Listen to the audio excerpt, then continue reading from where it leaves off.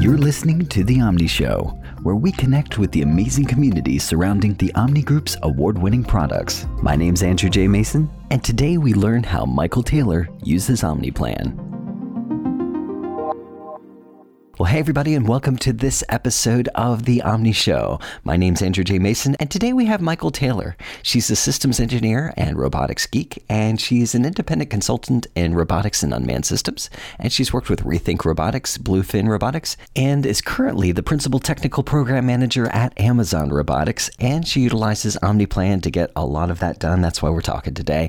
Mikell, why don't you say hi and tell everyone a little bit about yourself? Sure thing. So yeah, my name is Mikell, and I have a problem with robots. I've been working in the robotics field my entire career. I started building robots when I was in high school. And somewhere along the way, I realized that in addition to the engineering part of robotics, I also really liked managing these projects. And that is where I have ended up today. So I'm currently a principal technical program manager at Amazon Robotics. But yeah, it's been all robots all the time for me. That's awesome. Tell me about this story arc that you say happened during high school. Do you remember your first interaction with anything robotic where you just see something and you're like, this is awesome. I need to see more of this. Oh, absolutely. So I went to an all-girls high school in the Midwest, and as basically a charity project, these college students from Ohio State University in the engineering department came over to our school and they were like, we've decided there need to be more women in STEM, and we want to start a robotics team that's part of the first robotics competition. And we want to start it here. Would you be interested? And my science teacher was like, you've got a free period this period, right? Go meet with these guys and, maybe you'd be interested. And so I kind of got lumped onto the team that way, but then I fell in love with it. It was my first introduction to what engineering really could be. Definitely my first introduction to robotics and programming and all of that. I had a vague idea that because I was good at math and science, I should be an engineer, but I didn't get what it was until doing the first. And then, yeah, the rest from there was pretty much history. This is so cool. And I love kind of hearing this story develop where you are interacting with robots, you're having fun in this space.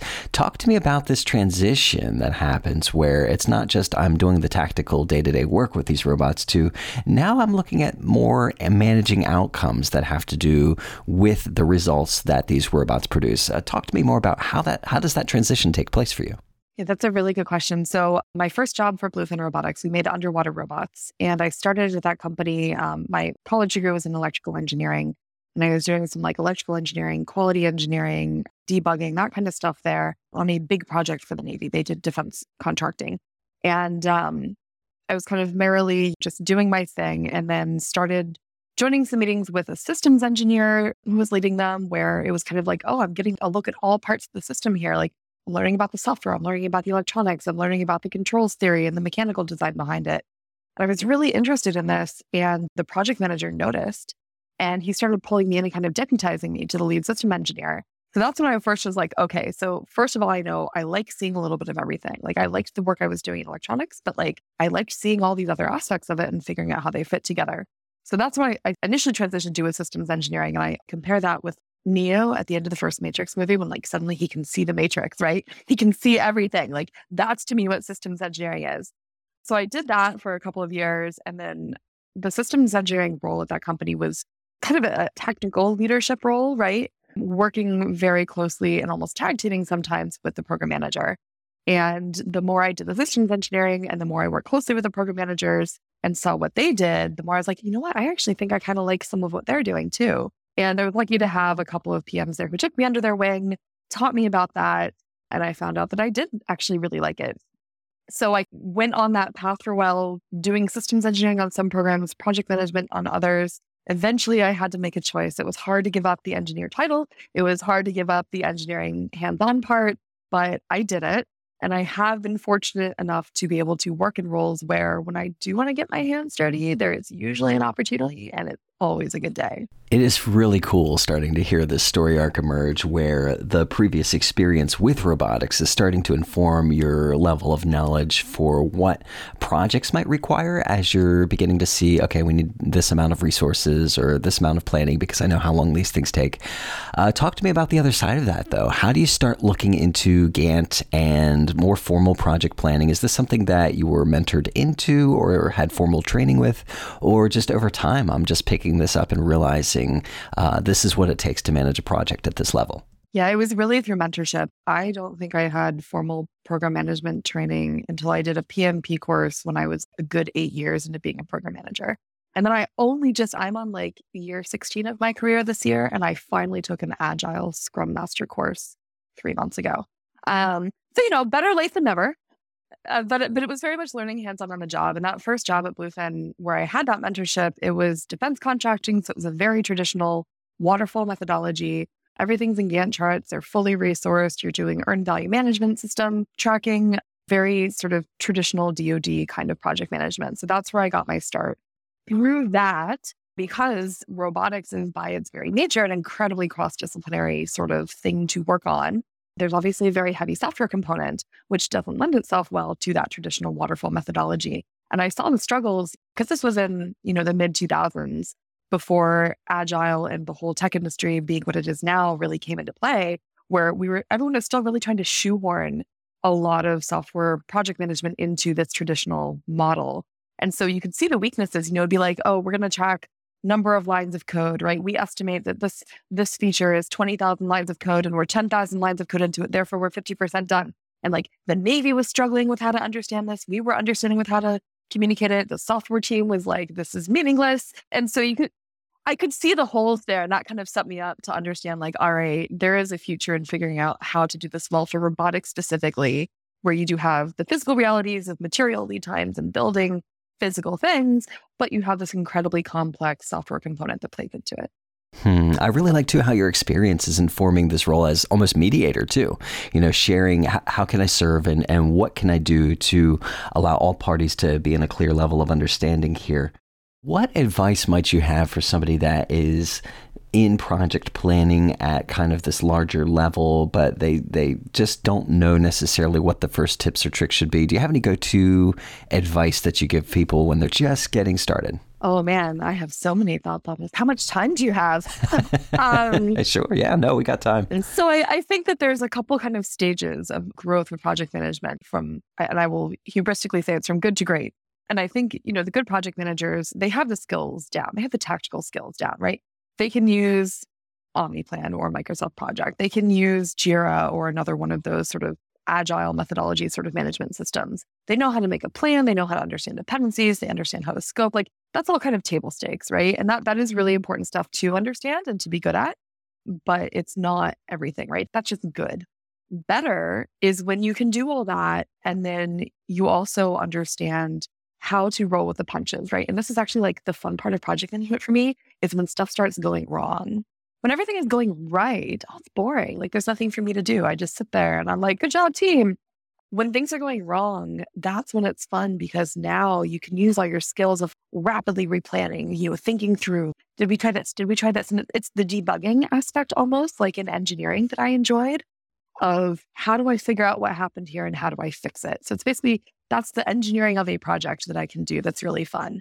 And then great, I think, is where you're really building on your emotional intelligence to build a healthy team, to build a productive team. You're encouraging the growth of their emotional intelligence. And that means when you get into those stressful situations where things are going wrong, the team is working together as one, you're getting information you can trust, and they will follow your leadership and your vision. It's funny to me that some of the stuff that's most important that you left for the great category is not necessarily quantifiable. You don't see this information on OmniPlan or in an Excel spreadsheet anywhere.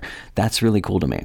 Mikell, do you have any recollection of when you first came across OmniPlan or the Omni Group more broadly? Do you remember your first interaction with them? I do. It was in, I believe, 2008. And I had just become a militant Mac user for the first time. This was like when the original Intel-based MacBooks came out, right? It was very exciting. I had never been a Mac user before, and these computers were beautiful and they were so much fun, and I wanted to have them. So I bought one personally. And then when I switched jobs in 2008 and the company was run by a bunch of academics who all had Macs, I was like, I will also take a Mac. And then I sat down on the first day and I was like, oh God, I can't run a project. So that's when I started looking around for what are my options here. And I came across OmniPlan. And I don't know. I mean, if you can fall in love with a piece of project management software, I think I fell in love because it was everything I wanted out of a project, but it was a much prettier interface. I could work on the laptop that I wanted to. And it just became an easy, natural changeover from project. And I've been using it ever since.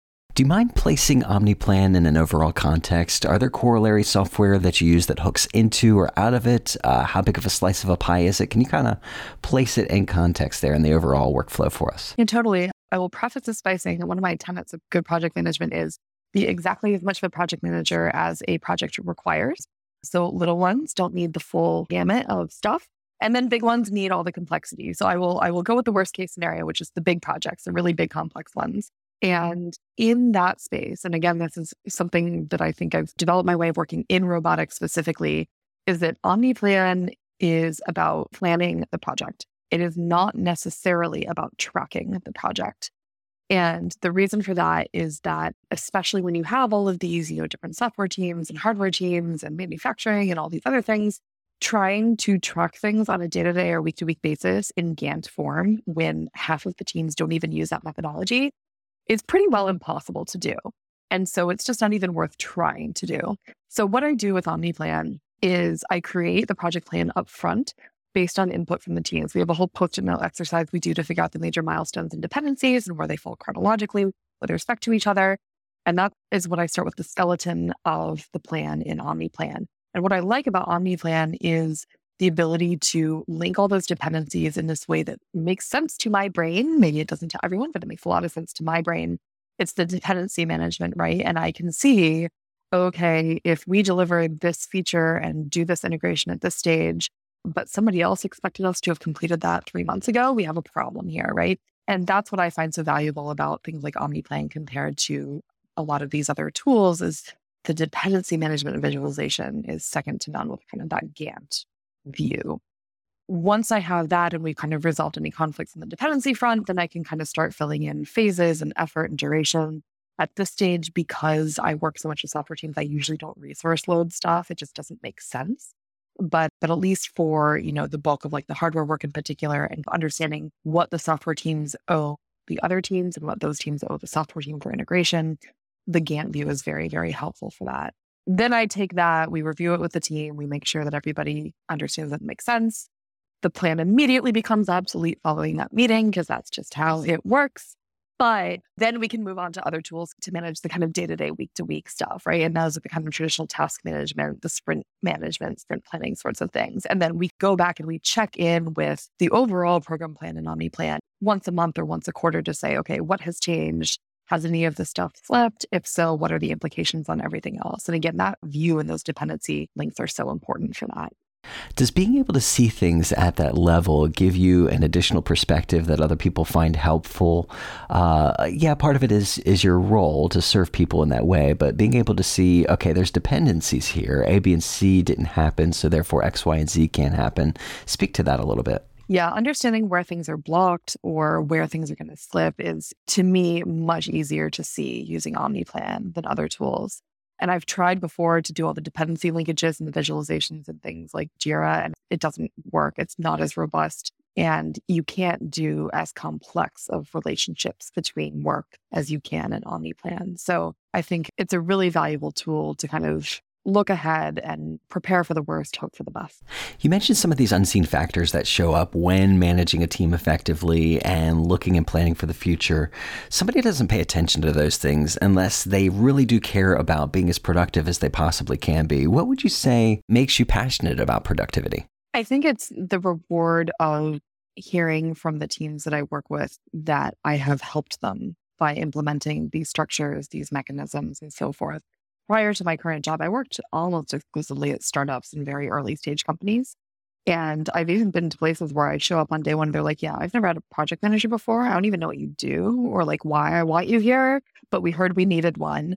And so to me, I love that challenge of like, let me show you how I can help you because I do want to help you. And I see project management as a service role, right? I am in service to the rest of the team. No place I've worked has anyone directly reported to me as sort of like, I'm your manager and I hire and fire you way. I have dotted line reporting, right? I have to influence without having the authority of your actual boss, which is really challenging.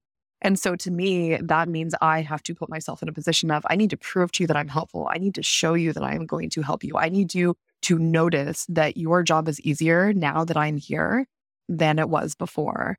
So to me, that's why I love these organizational tools and I like being in that role and doing this work is it helps me bring everything together into one picture and get the team to understand, oh, now I see the matrix too. That's incredible. How much does automation play a role in the work that you do, Mikell? Do you see the same scenarios show up every single time?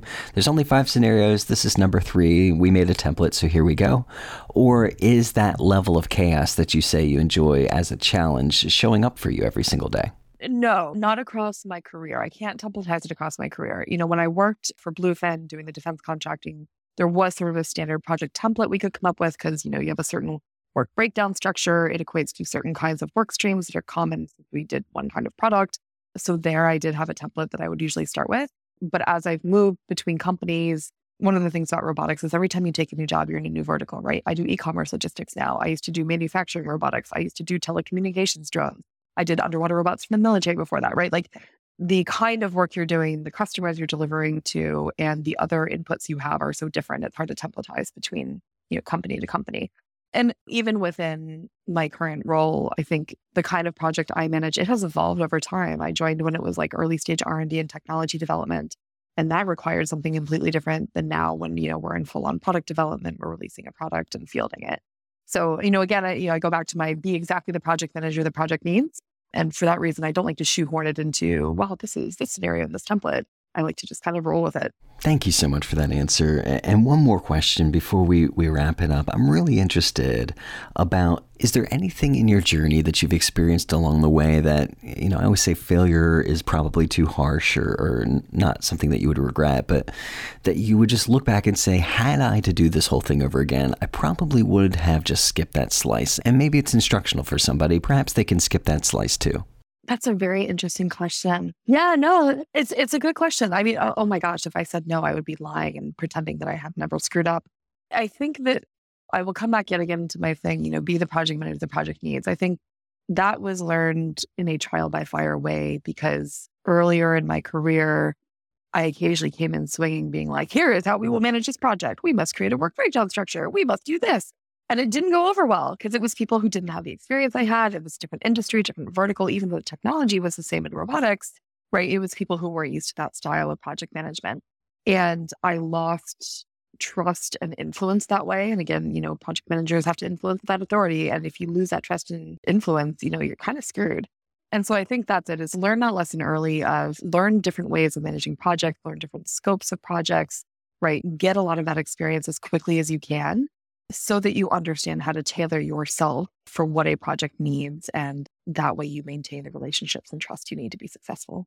That's awesome. Mikell, I'm really grateful for this mindset of service that you're really emphasizing here. Even though this is a software interview, and of course we use the tools to get the job done, I really appreciate this focus on something that was taking a direction in the conversation I really didn't expect, but in a good way. If folks are interested in connecting with you and what you're up to, how can they do that? Well, I am on Twitter for now at Mikell Taylor. And, you're free to follow me there for my unfiltered thoughts on robotics and project management and a lot of nerdy fandom. That's awesome. Mikell, thank you so much for joining us. It has been a pleasure. Thank you for having me. Hey, and thank all of you for listening today, too. You can drop us a line on Twitter at The Omni Show. You can also find out everything that's happening with the Omni Group at omnigroup.com/blog.